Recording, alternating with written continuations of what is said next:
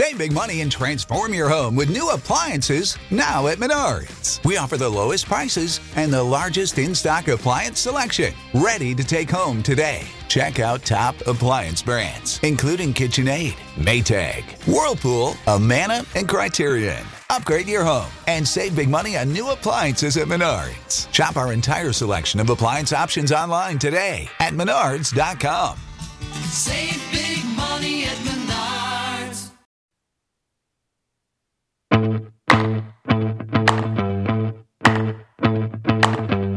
What is happening, gang? We are back with a brand new edition of the Inside Football Podcast with Bill Polian, and the wait has been worth it because on today's episode, we have one of the greatest minds in the history of the NFL on the pod today.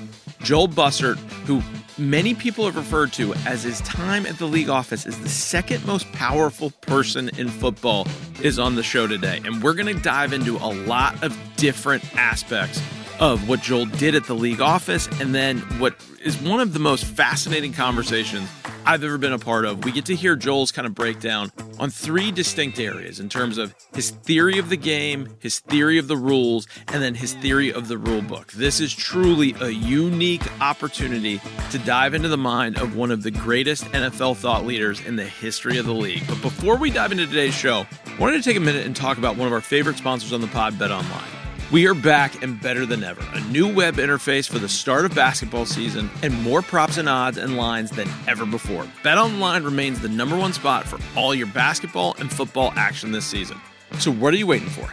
Head to the new updated desktop or mobile website to sign up today and receive your 50% welcome bonus on your first deposit. Just use our promo code BELIEVE50, BLEAV 50, to receive your bonus. From basketball, football, to what was an amazing baseball postseason, to the NHL, to boxing, to UFC, right to your favorite Vegas casino games. Don't wait to take advantage of all the amazing offers available for the 2021 season. BetOnline is the fastest and easiest way to bet on all your favorite sports action. So what are you waiting for?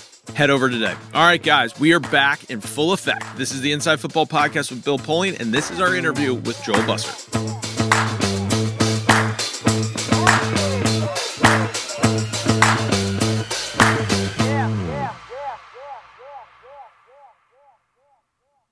All right, what is happening, gang? We have been away for a few weeks, but we are back. It is the Inside Football Podcast with Bill Polian, and the wait was worth it because we have an unbelievably special guest today. Rick, who is on the pod today?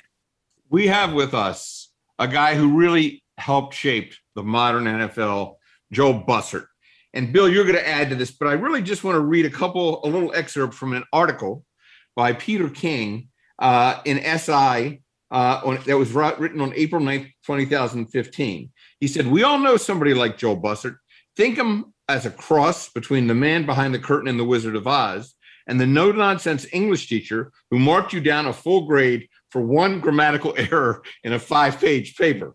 He said, "The Joel Busserts of the world live in the shadows. They like it. They're comfortable with their books and their work projects, going home to very private lives. After 4 decades in the league, Joel's retiring. But he lords over the NFL rulebook more than anybody responsible for the spate of rules, protect defenseless receivers, banning helmet to helmet. And he's also the schoolmaster who runs the competition committee meetings every year in Indianapolis and Florida.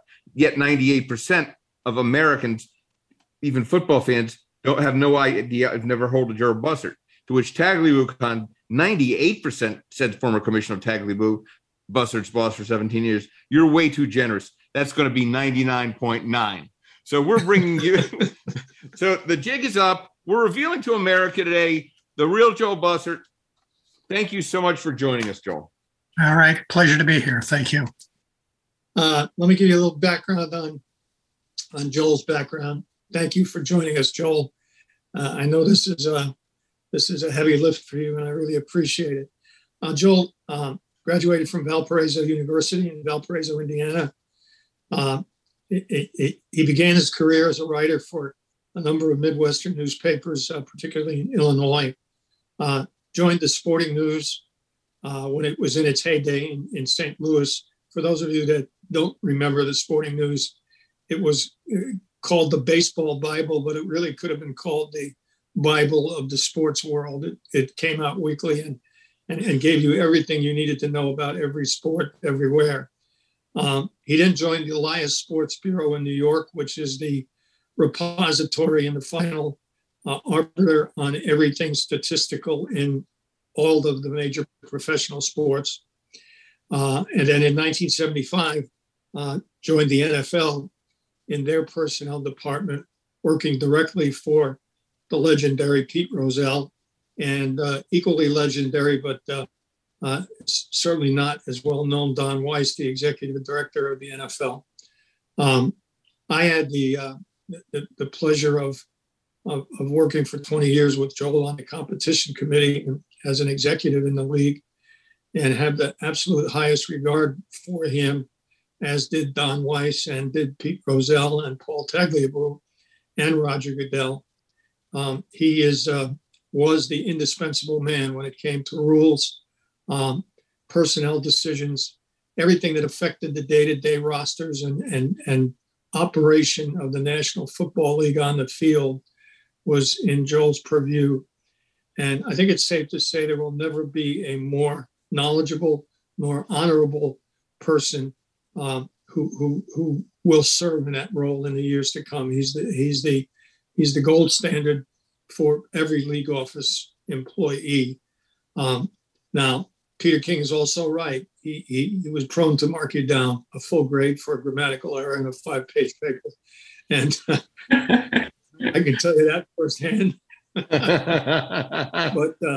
But there's no one more dedicated, no one more responsive or caring about the National Football League, including every single one of the 32 owners, than Joel Bussert. So he is the living and breathing authority on the rules and on personnel movement in the NFL, and it's an honor to have him on board. With that, Joel, the floor and the microphone is yours.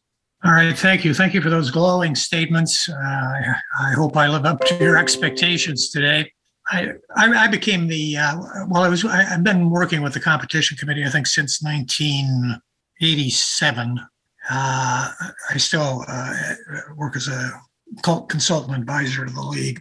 But from 1998 through 2015, I was the lead liaison with the committee. And just to explain some of the ways that I tried to kind of formulate my own ideas and assist in the direction of the committee, there were a few things that always guided me. One, I felt you had to have in terms of what we were doing at the committee, I thought, first of all, you had to have a theory of the game. And you had to have a theory of the playing rules, and you had to have a theory of the rule book itself. Now, these things all kind of blend together a little bit. They overlap. Even the way I thought of them in my own mind, it probably wasn't so clear cut. But I thought I tried to sort each one of those things out, because I thought that was critical to us achieving what we wanted to achieve.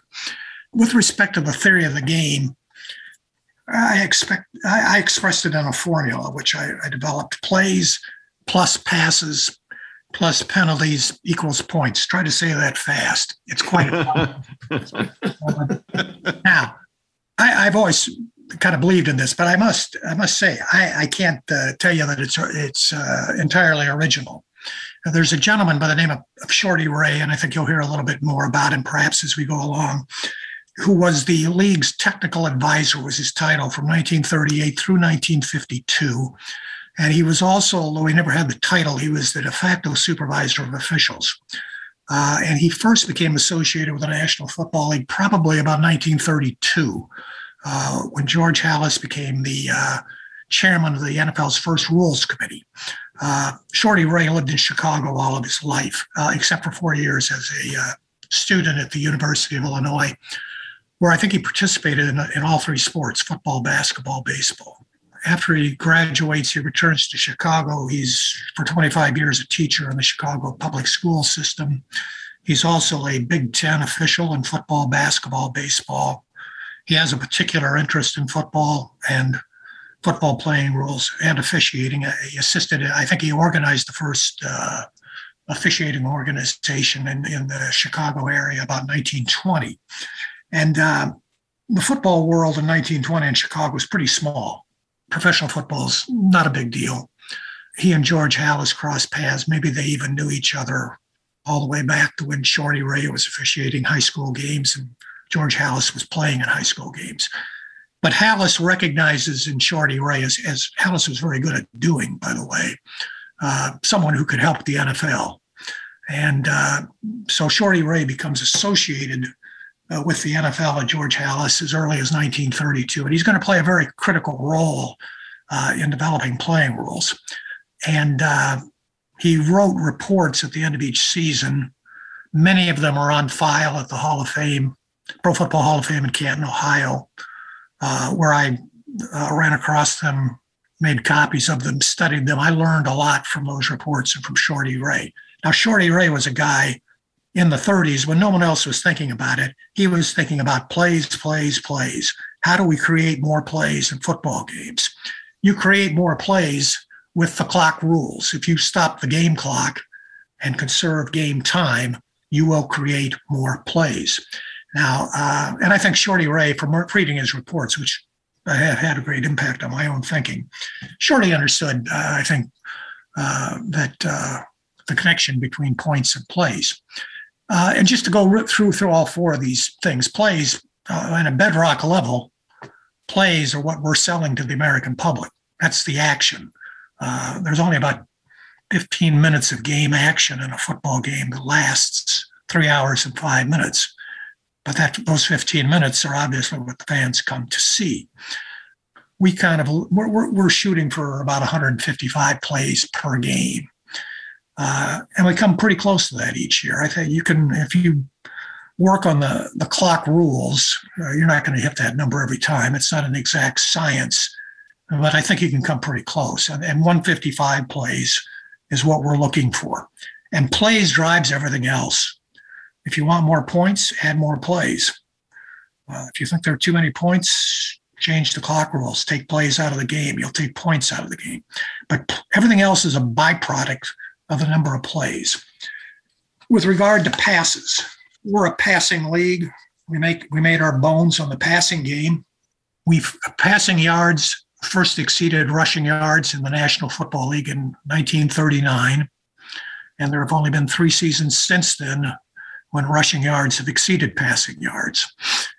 And now in 1939, when we were getting 51.4% of our scrimmage yards through the air, the colleges were getting about 34 or 35% through the air. College football was a running game. It would remain a running game for 2 more generations. But as early as 1939, we were throwing the ball. And as you will find out later on as we discuss some of the chronological changes that were made, that was the result of some changes in the playing rules that we were making in the 30s, because we had a president. We didn't have a commissioner in those days. The president was the leader of the league. We had a president, Joe Carr, who well understood that NFL games needed to be exciting, and they weren't. We started changing some rules. Joe Carr and Shorty Ray even wrote it in one of his reports. We're in the entertainment business, but until we got active in the 30s, where was the entertainment? So we're a passing league. Next, penalties. If you listen to some people, if you listen to some clubs complain about penalties, you'd think penalties were a bad thing. If you listen to some of the people who write for newspapers or broadcast games, you'd think penalties were a bad thing. There's one play-by-play announcer I listen to. He acts like it's almost a personal thing when an official calls a penalty. Penalties are not a bad thing. Penalties are a good thing. Fouls are a bad thing. When a player commits a foul, he is either attempting or is accidentally going to gain an advantage that is outside the playing rules. And when a player commits a foul, an official has to penalize that foul. And penalties, they assure that the outcome of the game is fair and valid, and I think equally important, they protect the playmakers, quarterbacks, the runners, the receivers. They protect them, and they make certain that they will be able to exhibit their skills within the parameters of the playing rules that have been created. We have special rules for all three groups of players, and we'll have an opportunity to talk about those a little later on for the passers, runners, receivers. So that's the what I think is the core theory of the game. The theory of the playing rules, I think, has to support the theory of the game. And as I've said, the passing game is our crown jewel. And so any rule that hurts the passing game is going to hurt the game. It's going to hurt the National Football League. And I think when we're developing rules, we have to understand that we have to protect the passing game. And I think that's why the illegal contact rule, which we'll also talk about a little later on, which says that you cannot chuck a receiver more than 5 yards beyond the line of scrimmage. That's a very important rule in our league. It's why defensive pass interference is a spot foul, not a 15-yard foul, not a 15-yard penalty as it is in college. Incidentally, I think it's a spot foul in high school, if I recall correctly. But occasionally we get suggestions, well, why shouldn't it be a 15-yard penalty? But I think, and chime in, Bill, if you agree or disagree, I think if it was a 15-yard penalty, you wouldn't just be changing the penalty. You'd be changing the relationship between the defender and the receiver. I think there would be much more aggressive coverage. If that starts to dry up the passing game, that's not so good. I think there would be more contact. And I think if there's more contact, the call itself would probably be more subjective, perhaps more controversial than it already is. So the point is, there's a lot more than just saying, okay, let's change this penalty. There are ramifications that affect the theory of the game and the league's ability to present the sort of exciting game that we present every Sunday, where we've got fourth quarter comebacks, rallies from 10-point deficits, fantastic finishes. All of those things have to be thought about. Another example are the timing rules. Occasionally we get suggestions to change some clock rules, and usually the play clock, usually the game clock. And my contention is, if we're going to change clock rules, it has to be from a global approach, because changing clock rules will affect the number of plays in the game. If we're going to let the clock run for periods of time during which it's now stopped, that will destroy plays, reduce the number of plays in the game, something less than 155. And moreover, I think it also has that's the principal thing. Now, just to give you a little background, for instance, on the clock rules, it's been so long ago, you have to be as old as Bill or I am to even remember this. Prior to 1985, after every out of bounds, after the enforcement of every penalty, the game clock next started on the snap. Now, in the mid-'80s, our game time, because we're doing a lot more passing, and we've added commercial minutes, our game time finally has reached 3 hours and 11 minutes, which seemed a little long to everybody. And we were trying to compress game time. So we did that by letting the game clock run during periods when it had previously been stopped. And we did two principal changes. If a runner goes out of bounds, the ball will start on the ready for play signal instead of on the snap. After a penalty enforcement, if the clock is not stopped for some other reason, like an incomplete pass, once again, the game clock will start on the ready for play signal, not on the snap. Now, that probably took 3 minutes out of the game, maybe a little more. We're shortening the game in real time by 3-4 minutes or something on that order. And we're also losing plays at the rate of about 2.5 a minute. Now, we recaptured those plays by reducing the play clock from 45 seconds to 40 seconds. teams are being forced to snap the ball a little faster than they previously would have. And since the game clock time is probably in on about half of the 125 ball control plays. And so that was the way that we picked up the plays. We didn't do a very good job of this, by the way, because it took us a couple of years to straighten it out. We could have done a better job. But we balanced out the plays where we wanted it to be. And we did reduce overall game time by 4 or 5 minutes. But an important exception. There's always an exception to almost every NFL rule. Important exception. We said in the last 2 minutes of the first half and the last 5 minutes of the game, we're going to stay with the old rule. After every out of bounds, after every penalty enforcement, the game clock will start on the snap, the old rule. And the reason for that was those are probably the 2 most exciting parts of the games, especially the last 5 minutes of an NFL game. And we wanted to maximize plays in those time periods. We wanted, especially in the fourth period, to maximize the opportunity for comebacks, for what NFL Films has always called fantastic finishes, and we've got plenty of them. And so we wanted to maintain the number of plays in those time periods. Now, sometimes people who are not familiar with that history, occasionally they say, well, why shouldn't the rules be the same in the last 2 and 5 as they are throughout the game? And they perceive sometimes that they are at a disadvantage for one reason or another because of the now unique time period in the last 5 minutes.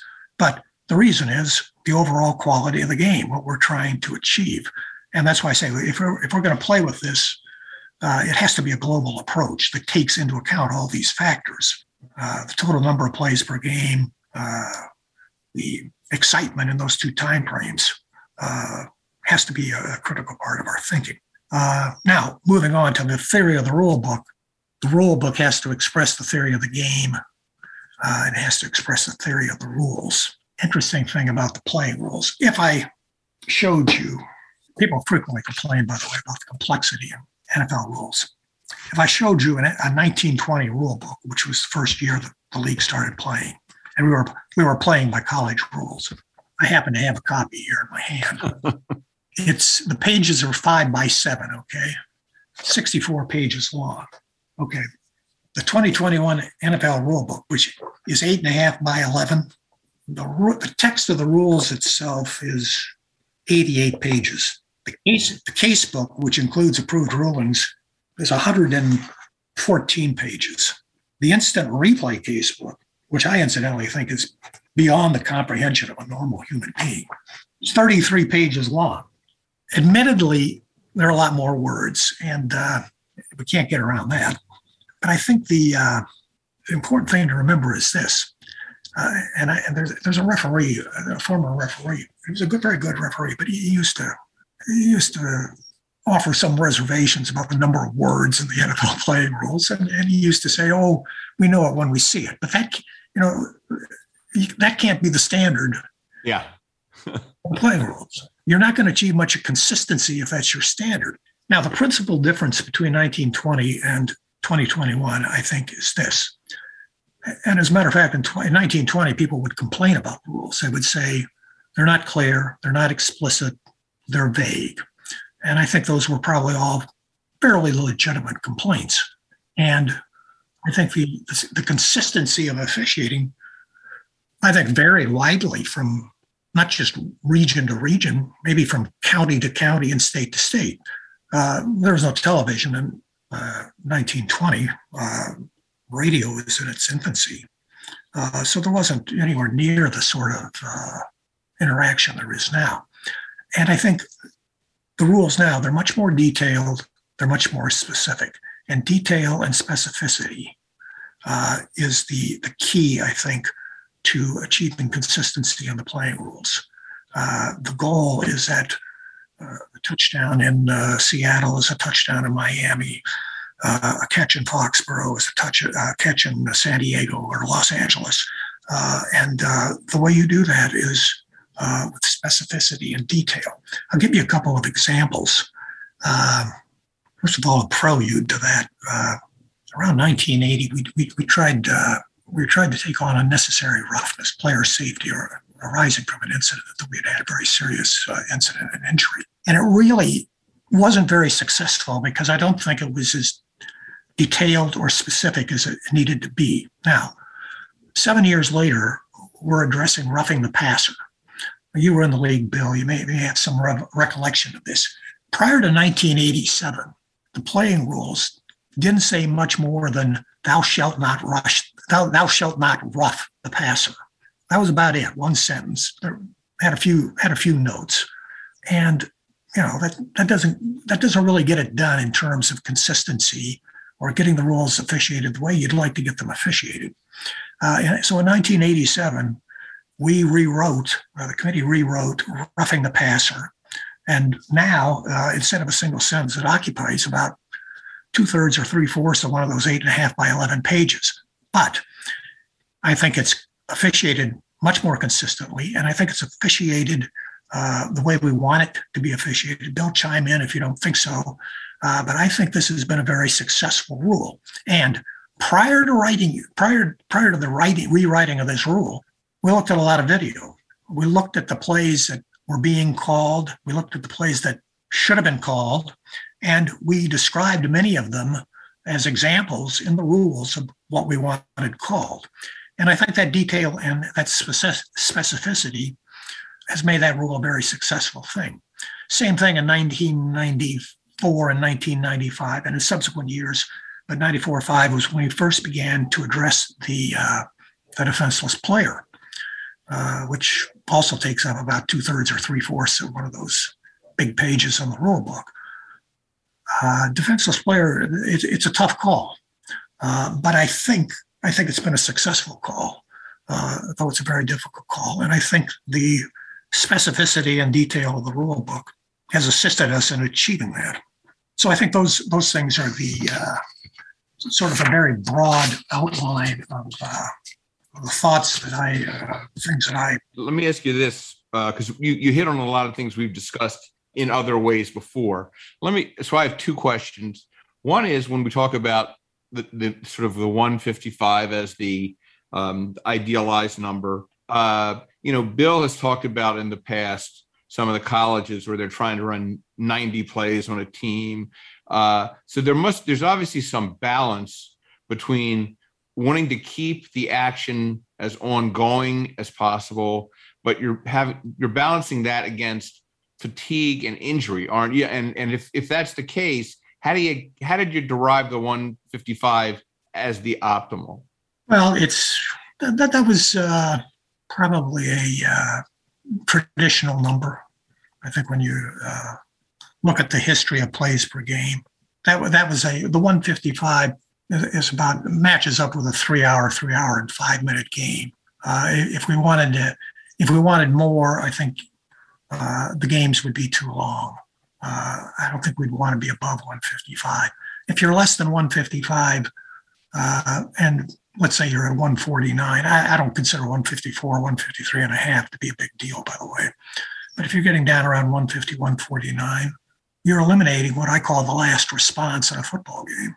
It's that, you're eliminating one of those fantastic finishes is what happens when you start chopping down the number of plays per game. I think 155 is incidentally a number where, especially with the rosters that we have, the big roster size, I don't think that's too demanding a number for our players. No, it's Joel's exactly right. That's the traditional number that all of us who have grown up in the game accept, just like 10 yards for a first down. It is what it is. And it works. It's just like 90 feet between the bases in baseball. It works. It's been there seemingly forever. And it works. And it's always the touchstone upon which we build everything else. Let me add just a little color to what on-field color to what Joel described. Oftentimes, you will hear coaches and commentators refer to 4-minute offense. 4-minute offense is when the team that's leading the game wants to create enough first downs to eat up the clock. without the opponent ever getting another chance at it. Now, that's principally through the run game, and it's principally by causing the other team to utilize their timeouts on defense and all of those kinds of things. But if you think about 2 and 5, 4 minute always occurs in the second half. And the reason it's 4 minutes is because of the 2 and 5 timing rules. And oftentimes you will hear and you'll see a rookie player or a young or a dumb player make a mistake and run out of bounds when they have the ball and their team possesses the ball inside 5 minutes. And the coaches on the bench will holler at him. The broadcaster will say, "That's a tragic mistake. He's got to know to keep the clock running." That's what 2 and 5, that's the practical effect of 2 and 5. And if you're good enough, assuming that the opposition has hoarded their times out so that they have 3 left, in order to, assuming they're going to call times out appropriately to stop the clock, you essentially have to get 2 first downs within 4 minutes, where you utilize at least 3 of the 4 downs in order to close the game out in 4 minutes. So that's the derivation of all of that talk that you hear at the end of the game, when it's not a team driving to come from behind, when it's a team trying to close the game out. It is just based on the 2 and 5 rules. Makes sense. Joel, talk about, if you will, the influence of the committee chairman during your time on the committee, because there are obviously many of them colorful characters, and generally the makeup of the competition committee and how you set the agenda for the committee. I emphasize I no longer do that. But during my years, the committee chairman, Tex Schramm, was the chairman for about the first 22 years. Well, from 68 to 90, he was chairman. Then Jim Finks was the chairman for about 3 years. I think George Young was chairman, co-chairman, along with Don Shula. And then for about the last 20, 25 years, Rich McKay of Tampa Bay has been the chairman. I think they're all a little different, but I think all of them were very capable chairmen. We're fortunate to have people that dedicated. It does take the chairman, especially on the committee, has to put in a lot of time, partly because when I was the lead liaison, I was always bugging him constantly, my own ideas. But I think with regard to Tex, when he came along in 1968, now there hadn't been a lot of rules changes for probably 6 or 8 years. From 68 through 66, the NFL was battling the American Football League. That may have had something to do with it. Maybe they were just too busy to consider many changes to the playing rules. But after Shorty Ray left, there was probably a little bit of a vacuum after Shorty Ray left the league in 1952. And I think by the time Tex becomes chairman in 1968, it's time to consider some things. You know how things can pile up, Bill, in that area. And I think that it was time to consider some changes to keep the game appealing to the public. Most noticeably, I think, in the area of the passing game, because the techniques of the defensive players had changed in the 60s, which had an effect on the passing game. So Tex was confronted with a unique set of challenges in that period, that early period especially. And I think as you move through the whole period of time, by the time you get to the late 80s and 90s, as I alluded to earlier, player safety became probably the most important thing. The balance, the offense-defense balance, I think we knew where we wanted to be, and we had found ways to address that. Player safety now was probably the thing that was in the forefront. And I think, once again, the chairman that we had responded to that challenge and explored creative ways to address it. With respect to the makeup of the committee, in the 70s and 80s, there was a smaller committee, maybe only 4 or 5 people. Eventually, we settled into kind of a pattern for a long time where we had 2 owners, 2 club presidents, 2 general managers, 2 head coaches. I think during most of the years you were on it, Bill, that was probably the makeup of the committee. And I thought that was I thought that was a pretty balanced committee when we had it shaped that way. Each group has certain things, certain aspects that are probably important to them. Certainly the owners have to look out for the overall well-being of the league. But I think it was a good balance. Did different chairmen either bring a point of view or their own agenda that would help drive it during their tenure, or was everyone just responsive to things that came up? Well, what's going on in the league at any given time is going to affect your agenda, your thinking. And throughout the year, for instance, people would call me, and if they had ideas for changes or whatever, and sometimes they would contact the chairman directly, and he would pass it on to me. But I was the one who was effectively kind of compiling the master agenda, the master list of topics that we're going to consider. We would watch. We're keeping pretty close track of passes, plays, penalties, points at the end of each season. Moreover, I'd have to say this, and Bill would be well aware of this. I used to call it the Big Six, because sooner or later, every competition committee ends up being consumed by either offensive holding, defensive holding, offensive pass interference, defensive pass interference, illegal contact, false starts. Those account for a bunch of the penalties that are called during a season. And those are probably the plays that require the most attention in terms of rules, examination, and so forth and so on. There are other things that will change from time to time. The 2-point play, for instance, on the extra point, or where you kick the extra point from, so forth and so on. But those come up once. You might address that once every generation. But what we call the Big Six, you're coming back to those time after time after time. And for a while, we tried to kind of rotate through those six and focus on each. 1 year we'd look at offensive holding pretty hard and see what we were doing there and how we wanted it officiated. And the next year we look at defensive holding or illegal contact. Move through those and make sure that we're each year, every couple of years, addressing them, reviewing them, seeing where we are in terms of if it's being translated to the field the way the rule has been designed. Two little notes here, Rick. In terms of agenda, great and funny story.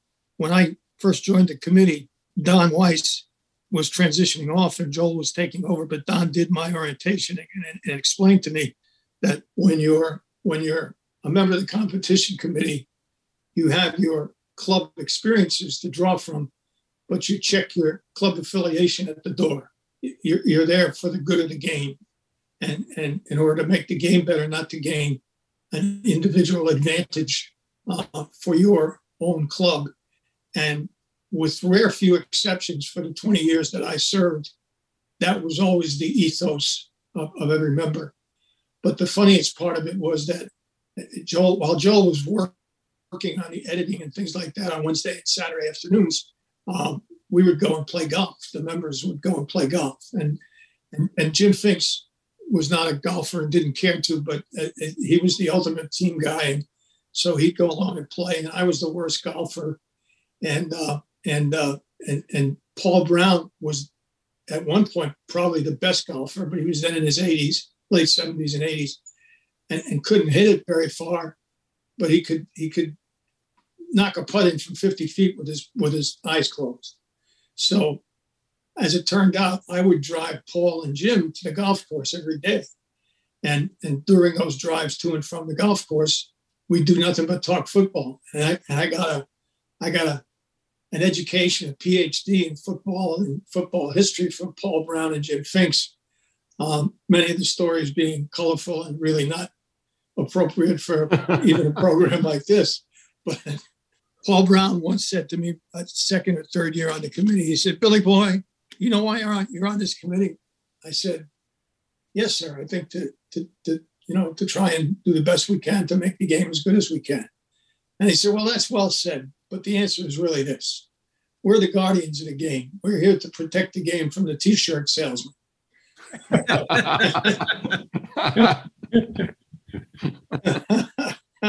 So that's a slightly different, maybe more jaundiced point of view than Joel or Don Weiss had, but in the ballpark for sure. Yeah, in fact, now in Ventures, it says as you walk through, abandon hope, all ye who enter here. Now, it's not to say that there weren't disagreements on the committee. There were, but everybody had such incredible respect for one another that we were able to work our way through it. Joel, was there a time? I think Paul Brown told me this at one point. Was there a time when the committee originally was formed when it consisted of Vince Lombardi and Wellington Mara? I think in 1968, 69, it was, actually, I have the list here somewhere, but Tex was the chairman. Wellington Mara was on it. Vince Lombardi was on it. And I think, trying to remember, was it Lamar Hunt or Al Davis that was on it? But it was just those four people. And I think one was from the American Football League, which was being merged into the NFL. And I would have wanted, in response to the question you asked earlier about chairman, well, three things. One, I think every member of the committee, every member who's ever served on this committee had a deep sense of pride about it, but also they understood, I think, the responsibility. They took this idea of being guard. They understood without anybody having to tell them that they were guardians of the game, and they took that responsibility very, very, very seriously. I remember one time, when the day was over, let's say at 5:00, if the club people didn't go out to play golf, or maybe they were coming back from golf, and we'd get together and have a little hour where we relaxed. And I remember one time we sort of fell into a discussion about who were the, the people in the room were Jim Finks, Don Shula, Paul Brown. I'm trying to remember who else might have been there, Bill. But these were Tom people. Flores. No, Tom wasn't there yet. It was all these. See, Finks, Paul Brown went back to 1946. Don Shula began playing in the league in 52 or 3, and then quickly segued into a 33-year coaching career.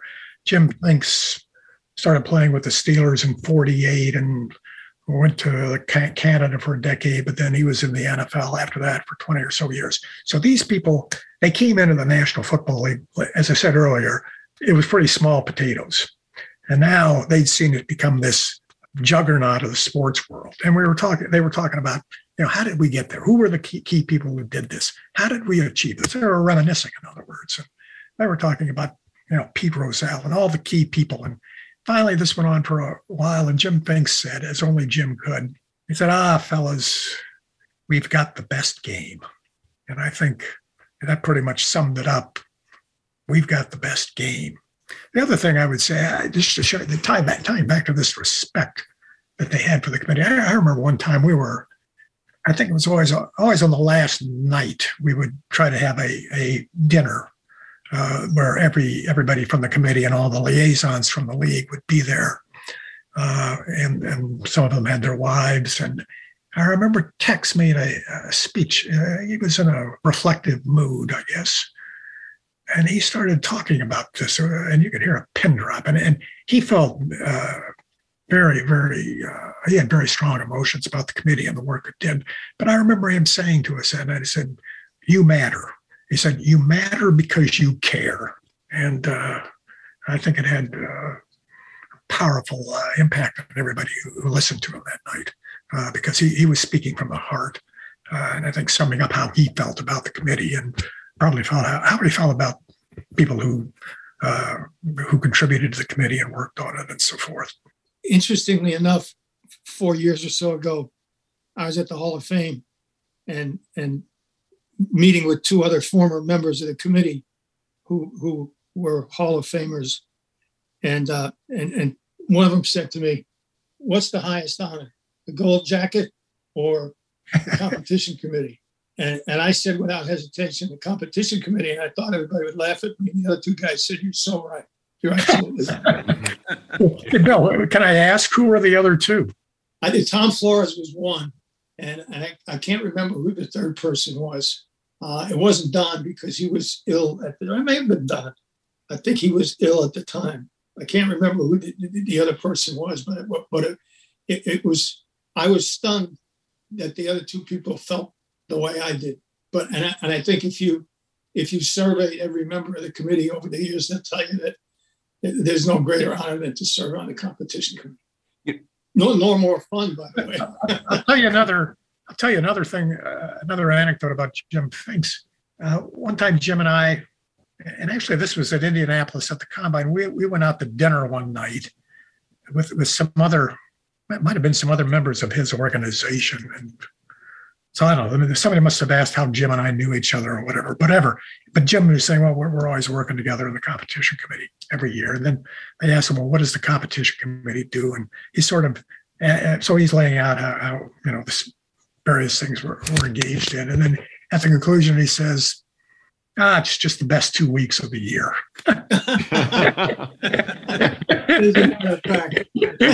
And you know something? Bill, I always felt that way about it. Right. I mean, what's better than to spend 2 weeks with football people talking about football?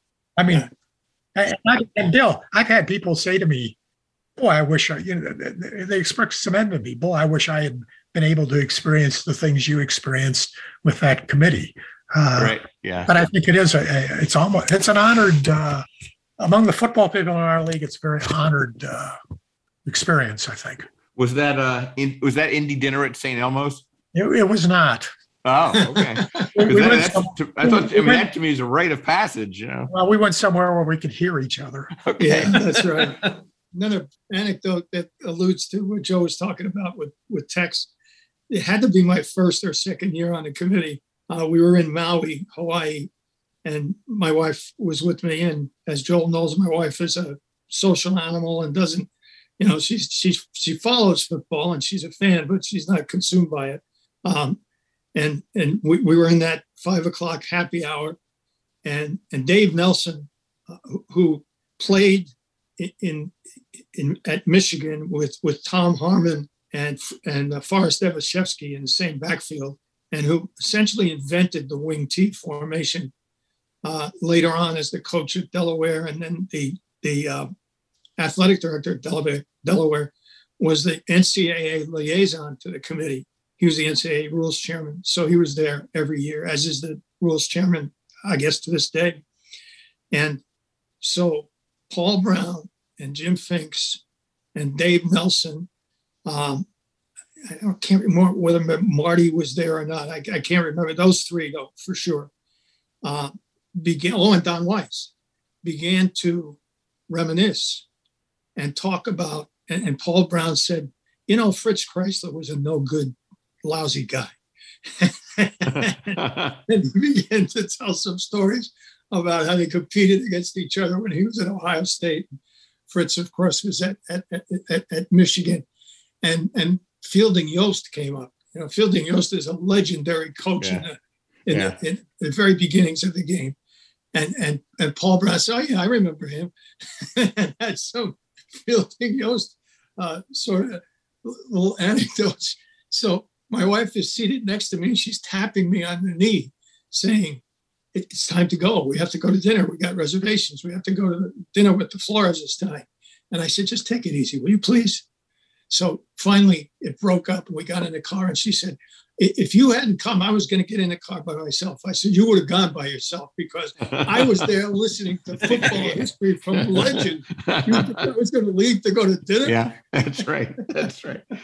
It's funny because when I got involved, and why I asked about the chairman was I think the human beings, and I obviously had a lot of great ones there, because like when I first got involved, Wellington Mara and Dan Rooney were the two owner members of the PCRC, the Player Club Relations Committee. That for our listeners is the step before having to go to arbitration. And when they were there, they were so fair and so open-minded and voted with integrity that many times you had to get 3 votes to stop it. So a player would cross over and vote with them, or one of them or both of them would cross over and vote with the player. But as soon as they left, I won't talk about who took their place, when there was a different owner who came in, the entire thing fell apart. So to me, to have people who really have that kind of integrity and have the best interest of the game, including the players at heart, is really the essence of things. And the committee's been either somebody did a great job of selection, or it's one of the great random acts of all time, because those are some great names. Well, when you stop and think about it, and Joel said it more eloquently than I can, but when you stop and think about it, and it occurred to me my very first year on the committee, you're sitting in the same seat that Vince Lombardi and Wellington Mara and Al Davis and Tex Schramm sat in. That's rarefied air for someone that grew up as a football fan, idolizing those people. That's rare territory. So you're in a group, a fraternity, if you will, of people that left a significant mark on the game and the history of the game. Joel, touch for a minute, if you will, on Art McNally, the newest Hall of Famer and very deserving, of course, and then the role that the officiating department plays in conjunction with the competition committee. Well, I have great respect for Art McNally, and I'm delighted that I feel he's finally getting the recognition that he deserves. I think Art was the supervisor of officials from about 1970 to about 1990, and this was a very difficult time to be running the officiating department. And I think part of it was as a result of implementation of instant replay by the networks. This is before it became an officiating aid in 1986. Instant replay is invented, I think, by Tony Verna in 1963. At least he invents it for the use of sports events. And I think as the result of that, when Art becomes the supervisor of officials in 1970 or 71, he is becoming the supervisor during a period of time when there is much, much more scrutiny on officiating than ever before. When I was growing up in the 50s watching football, so a play happens, a call is made. Well, even if someone thinks it's a lousy call, it's off into history just like that. No one's ever going to see it again. No one's ever going to analyze it again. It's gone that quickly. Whereas now in the 70s with network television, every controversial play is being looked at, analyzed, overanalyzed. It's and it's subtly shifting a major portion of the focus of not only the telecast, but the fans, the games, to officiating, not to the great plays of Johnny Unitas and Sonny Jurgensen and Jim Brown and all these other players. And so he had a great challenge that I don't think any previous supervisor of officials had to contend with. I think he helped. I think he professionalized our officiating staff. I think upgraded it. They began to, in a more organized manner, scout officials at the collegiate level, finding people they might want to bring into the league.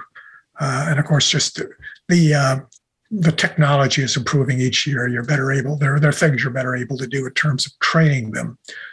He also, I thought, brought great integrity to the position, which is not to say that people who preceded him or followed him didn't have it.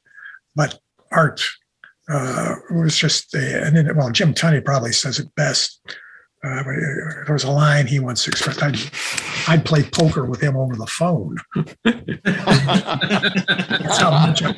That's how much I trust Art McNally. And I'd say, now you were talking, Rick, about the integrity of Wellington Mara and Dan Rooney brought to the committee. What was that committee again? I should know. The PCRC, Player Club Relations Committee. They were trying, they just brought a great integrity to it, tried to find the true facts of the case, irrespective of whether, maybe it hurt a club, maybe it helped a club, but right. The facts were the facts. Art had that same sort of integrity, and clubs have said to me, no, when you talk to Art McNally in September, You knew the message was going to be the same in December as it was in September. You knew the message you were getting was going to be the same message that was being delivered to every other club in the league. You knew when Art McNally looked at a play and said, "That's holding," it was straight from the heart, the gut. That's holding. There's no politics, no nothing. That's holding. Yeah. Now, not every, he could project that confidence in the people that he was talking to. And that's a huge part of being a good supervisor of officials, I believe. Joel, we've kept you too long already, but I'm just getting warmed up here. Yeah. Why don't you take us through the evolution of the passing rules and how it dealt with the growth of the passing game that we now see today? Okay, I would like to talk about that.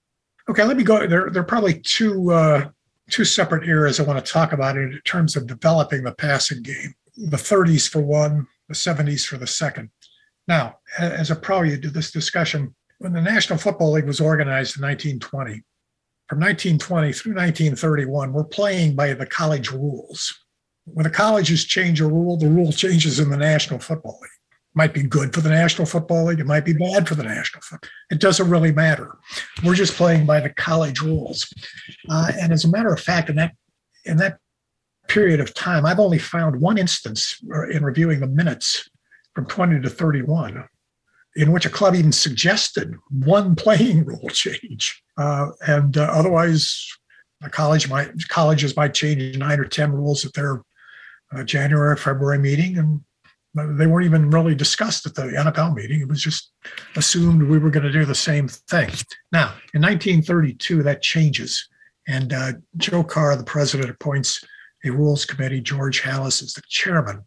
What happens in 1932 is this. 31 was there was a safety crisis in college football. So the colleges are changing a number of rules.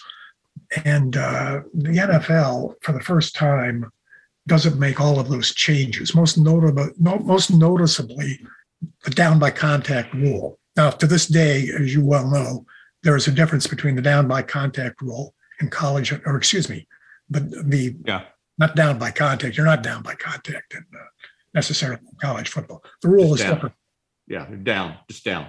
It began in 1932. Prior to 1932, the rule's the same in NFL, college, high school. You effectively had to be held down by the tackler. And if you weren't, you could get up and run, which was almost a legalization in a certain way of piling on. You had to make darn sure that guy couldn't get up and go. And in 1932 is, for safety purposes, the colleges changed their rule to say, okay, if the runner goes to the ground, whether or not there's been contact by a defensive player and his knee touches, then he's down. The NFL stays with the old rule. And incidentally, we changed that rule in 1955 and 1956, where the rule we're now familiar with. If there's defensive contact that sends the player to the ground and his knee touches, he's down. He doesn't have to be held down. He can't get up and go. That too was a safety rule resulting from an injury to the 49ers great halfback Hugh McElhenny. All right, but getting back to the passing game, we now have our own rules committee in 1932. In 1933, now we begin to make some changes of our own. And it's designed, we're trying to inject more offense into the game. I think in 1932, the combined scoring average of the two teams is something like 16, 17 points a game, not very much. As I said earlier, we're in the entertainment business. Where's the entertainment? I think in the 48 games that were played, 10 of them were tie games and a bunch of them were scoreless ties. So we're looking for points. We do two things. We move the goalposts from the end line to the goal line to encourage field goal kicking and points. And we relax the prohibition that a forward pass had to be thrown from at least 5 yards behind the line of scrimmage. Beginning in 33 in the National Football League, you could throw a forward pass from anywhere from behind the line of scrimmage, which opens up a lot more possibilities. Most of the teams were in the single wing in those days, but the tailback could fake a run into the line, stand up, throw a quick pass. If you were the Bears were the only T formation team, but if you were under center, you could just stand up, take a step back, throw a quick pass over the middle to an end.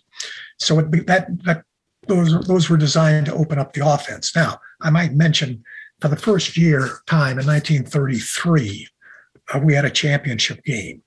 Prior to 33, whether the league had 8 teams, 10 teams, or 17 teams, you just compiled the won, lost, tied percentages of all the teams, and the team with the best percentage was the league champion. Beginning in 33, George Preston Marshall pushed, let's divide the 10 teams into 2 divisions, and at the end of the season, let's have a championship game like the World Series in baseball. So in 1933, the first championship game is in Wrigley Field in Chicago. The Bears are hosting the Giants. Pretty decent crowd for that era, 26,000, pretty decent crowd. The game is a fantastic game. The Bears win 23-21. There are 3 field goals by Jack Manders. The rules are having an impact. The teams combined for 618 yards from scrimmage. The league average in 1932 was only about 400. They combined for about 358 yards passing, which is a staggering number in 1932. Harry Newman, the Giants tailback, at one point completes 8 straight passes. All this is remarkable for the period. Moreover, there are 6 lead changes. I'd be willing to bet that none of the 26,000 people in Wrigley Field had ever seen a football game with 6 lead changes. I would speculate that in the whole history of football, there may never have been a game with 6 lead changes. I mean, most football games, the final score was 10-3 or 7-6 or 13-7. The field goals, the passing that day, it was really the lead changes, the rallies, the fantastic finish. All of it's a snapshot of the future. You can see where this is headed. And there are more changes on the way. In 1930, and some of these, this is a very interesting thing. Some of the most important changes that happen in the National Football League are actually college rules that the NFL continues to crack. For instance, in 1934, the colleges take the initiative of reducing the belly of the ball by 3/4 of an inch, which makes it obviously a much more passable ball. With a bigger ball, most players kind of palm the ball and pushed it forward. Bill, do you remember when we were looking at that video that Films sent us from the 30s? Yes. The passers, they didn't have big enough hand. You couldn't grip that ball. They palmed it, and it was almost, as I say, they almost pushed it forward. And so I'll tell you what amazed me was that some of them could still throw the ball pretty far with that push. But with the smaller ball, you could grip it the way we're accustomed to seeing players grip the ball and just whip it around. This is a huge change, and we do the same thing. We could hardly have done anything else. I don't think we could have purchased a football if we hadn't made the change. On our own, though, we make this change. Prior to 1934, any incomplete pass in the end zone was a touchback, which obviously discouraged passing as you got near the goal line. In 34, we say it's not an automatic touchback except on 4th down, or except if it's the second in the same series of downs. So this makes it a little more likely. It opens, once again, it's opening up the offense. Another 34 change, which was initiated by the colleges, very important change, is it eliminates the penalty for the second incomplete pass in the same series of downs.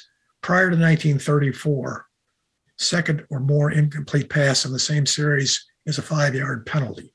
So if on 1st down you throw an incomplete pass, okay, it's going to be 2nd and 15. If you throw another incomplete pass on 2nd and 15, it's going to be 3rd and 20, and so forth. Incidentally, the historical reason for that is this. When the forward pass is legalized in 1906, many of the people in the Rules Committee, they hate the forward pass, all right? They want football to be a running game. And the forward pass is legalized, not so much as a means for moving the ball, but it's legalized as a means of the threat of the forward pass, getting the defensive players off the line of scrimmage, forcing the defense to deploy its players around the field. It's a safety measure to release the crunch and crush of having all 22 players within about 5 yards or less of either side of the line. But they hated the forward pass, so they put a bunch of restrictions on it that would discourage its use. And now this is being relaxed in the 30s, and the NFL is going to take advantage of it. And as I said, our passing numbers in the 30s, in 1933, we're averaging two teams. We're averaging 155 a game. A couple of years later, by 1938, we're at 211. 1939, that jumps to 257. By 1943, that's 282. I think with 1947, it's 330. You can see it's going up every year, and these rules are helping to achieve that. Now, in 1938, we further liberalized the incomplete passes in the end zone. Beginning in 38, only the fourth down pass in the end zone is a touchback. No longer will the second one be an incomplete pass. Once again, makes it a little easier to throw the ball when you're getting close to the end zone. You don't have to worry about what is actually a loss of possession. You know, if you threw an incomplete pass on second down in the end zone, that was a loss of possession under the old rule. So these rules in the 30s are helping to liberalize the passing game. Now, the other great challenge that I alluded to occurs in the 1970s, and it's the result of partly a revolution in defensive technique, partly a fact that I think the colleges changed their substitution rule and go to two-platoon football. But in the 1960s, around 1965, 1966, what begins to emerge is a technique, and it's happening mostly in the AFL, almost exclusively in the AFL, called bump and run. The traditional alignment of defensive backs, prior to that time, they'd line up about 5 or 6 yards off the line of scrimmage. They'd line up 5 or 6 yards off the line and run with the receiver. There were occasional exceptions to that. Raymond Barry once told me Abe Woodson was the first person who ever played press coverage against him. But basically, it's soft, backed-off coverage, man-to-man. Now, in the mid-'60s, teams started playing bump and run in the AFL. Also, teams start to migrate to playing more zone defense. I think prior to that time, there had been some zones, but I think most teams played man-to-man in the professional leagues. You also have this happening. The colleges in 1965 changed their substitution rules so that they will have unlimited substitution and therefore two-platoon football. Prior to that time, since 53, they had limited substitution, single platoon football. You had to play both ways. Beginning in 65, when they're playing two platoons, now you're having players coming into the league, defensive backs who've been specialists during their college careers. So the defensive play is getting better. And the offense, the passing game begins to shrivel up as a result of that. In 1962, we averaged 387 yards passing per game. And this number begins to gradually decline throughout the rest of the decade. By 1970, the merger year, we're averaging 322. 3 years later, we're at 281. Moreover, if passing is down, so are total yards, so are points. This has gotten to the point of a real crisis in the National Football League. And the answer to that dilemma was the illegal contact rule. And it went through three phases. And of course, we're all accustomed to the illegal contact rule. We've seen it. Anybody who's 45 or 50 years old probably has never watched a professional game in which the rule was not in effect. But prior to 1974, there was no such rule. And you could bump that guy when he came off the line of scrimmage, and you could bump him all the way down the field until the ball was in the air, which is when the rules for defensive pass interference became applicable. So we're trying to address that. And in 1974, the first shot at the rule says you can a defender can chuck a player once more than 3 yards beyond the line of scrimmage.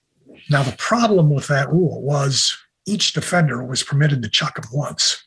So as a wide receiver ran through the zones of a defense, the near side cornerback could chuck him, and if he manages to still be upright, the inside linebacker can chuck him, and the far side linebacker can chuck him, and then the free safety can chuck him if he somehow gets to the next level. He's running the gauntlet. That's exactly what was going on. This was not entirely effective, as you can imagine. In 1977, we tried again, and we said, okay, you can chuck him in the 3-yard zone, or you can chuck him beyond the 3-yard zone, but you can't chuck him in both places. But you've still got the same old problem.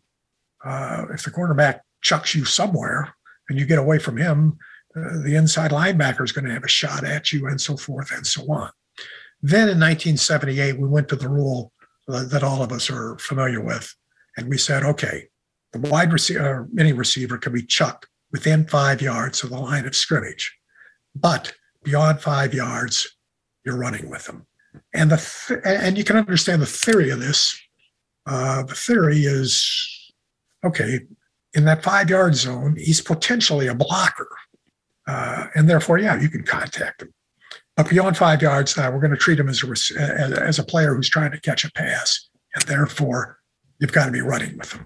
And I think it was Paul Brown, he was always pushing for the clean release. He was a person who said, the big pass, the long gainer, that's a hallmark of professional football, and that's disappearing from our game. And he was pushing for the clean release off the line. And I think he's really, you could call him the architect of the illegal contact rule. But then immediately, or I shouldn't say immediately, but as an example, in 1977, passing yards per game were 283.8. I think which was probably the second lowest since about 1945. It jumps the next year to 317.7, kind of a modest jump.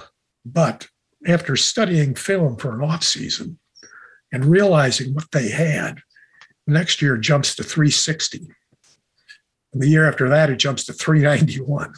It took them a while to figure out just what they had, but once the offensive coordinators figured it out, they began to exploit it. And I think it's, now it's almost 500 yards per game.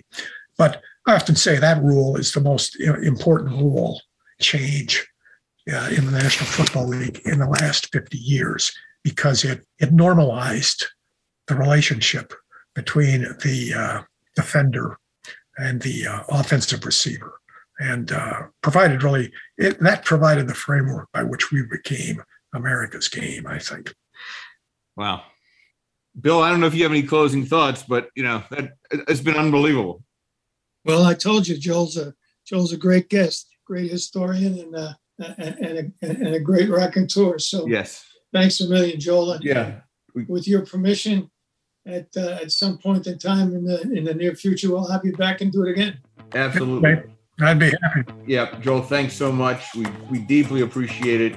We think this is something that our fans and your fans really wanted to hear about. So we're glad we were finally able to do this. All right. Well, thank you for the opportunity, Rick. I really enjoyed it. Thank you so much, guys. Okay. All right. Stay safe, everybody. Bye-bye.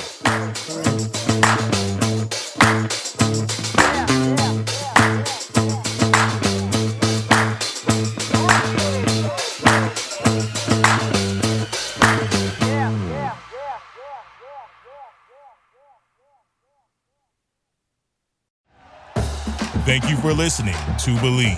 You can show support to your host by subscribing to the show and giving us a 5-star rating on your preferred platform. Check us out at Believe.com and search for BLEAV on YouTube.